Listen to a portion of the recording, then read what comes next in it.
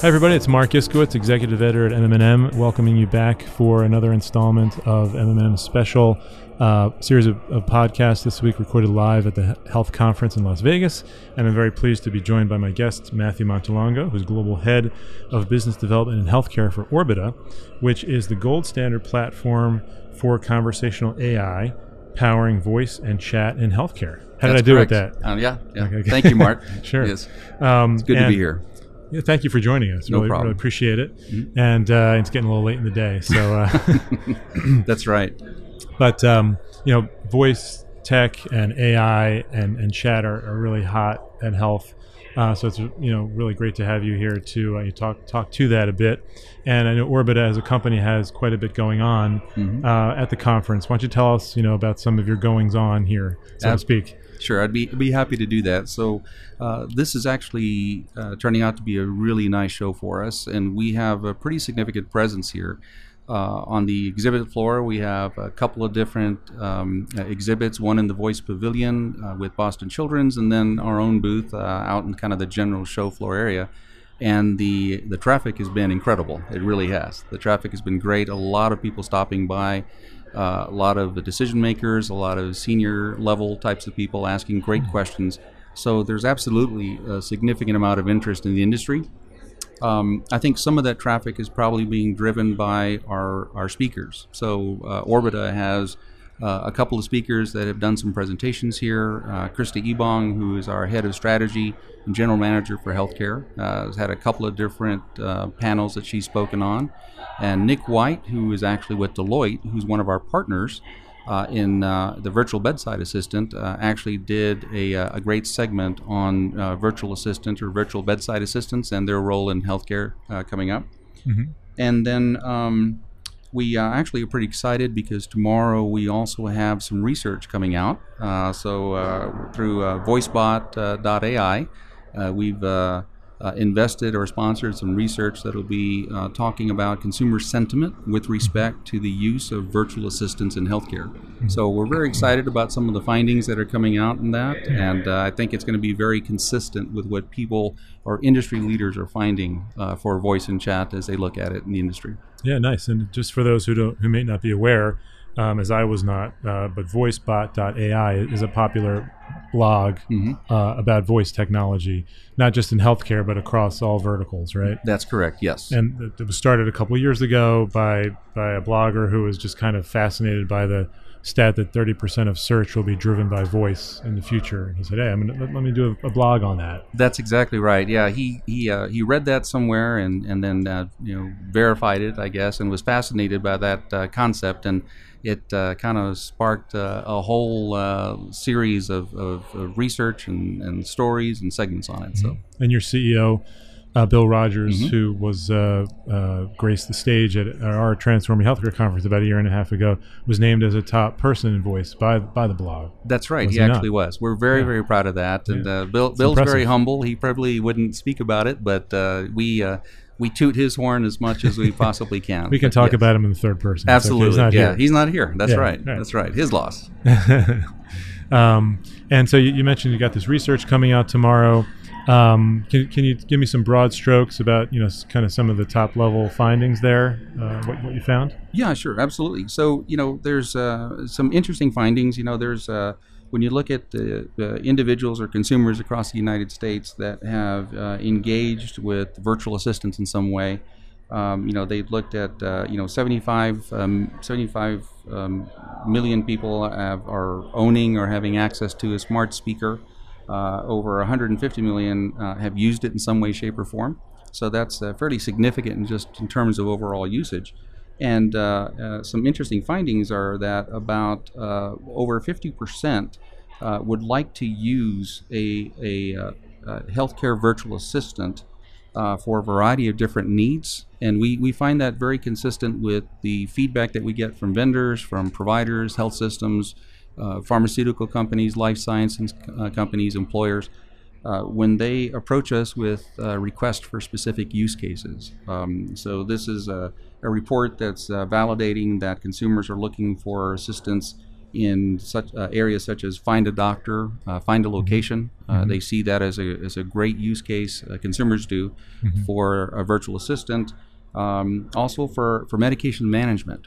So if you've got a condition that requires medication and you would like to be more compliant with it, more adherent to your medical management program, then the virtual assistants offer a great way for you to be able to interact with the organization that has provided you the medication, to learn about the FAQs of the medication, how to administer it, what are the adverse side effects, what are some contraindications, to be able to provide information back to the provider as well as to the pharmaceutical manufacturer, and provide them relevant information about the usage of the medication.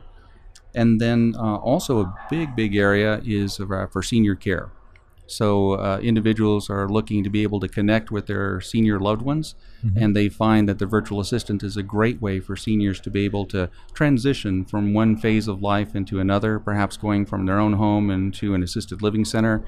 It helps to combat with loneliness, and it helps them stay connected with their loved ones through video, through voice, and it really creates a whole different experience for them that as seniors they really haven't been able to get before.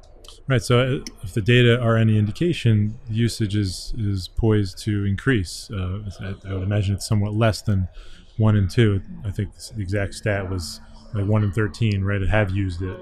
That is correct. 1 in 2 want to use it, right? So, so who actually are you partnering with? Are you partnering with like what types of organizations?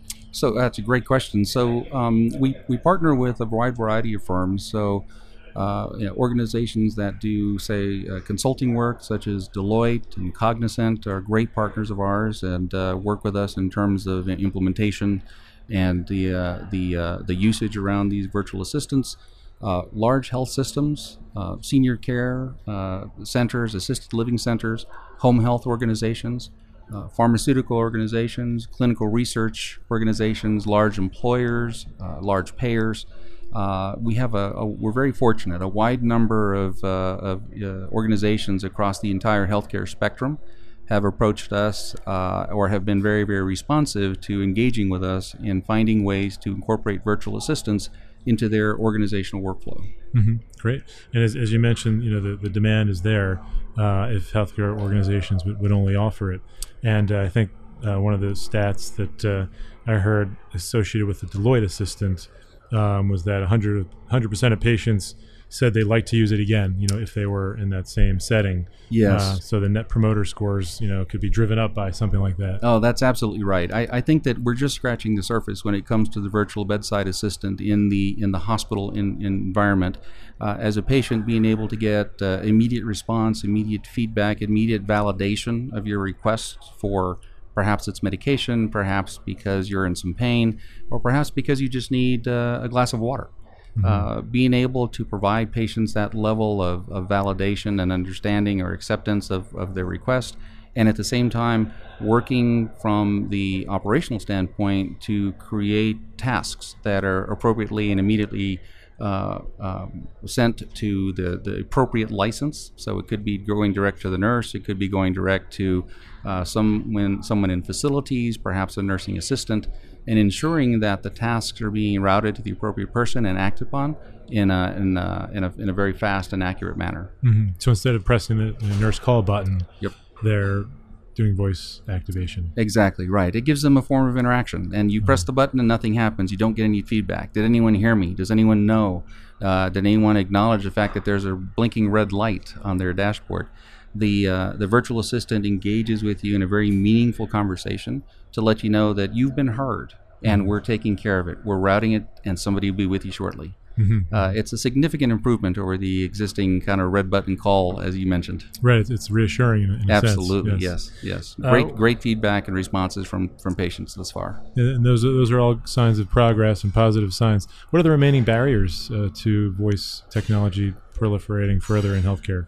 It's a great question. I think that probably two of the key barriers are going to be addressing HIPAA. Ensuring that from a voice and a chat perspective that we've taken the appropriate measures to ensure the privacy and the safety of the PHI, the patient data. I think that's going to be key to ensuring that voice and chat continues to grow. And quite honestly, if you listen to consumers, I think the other issue is going to be making it more available.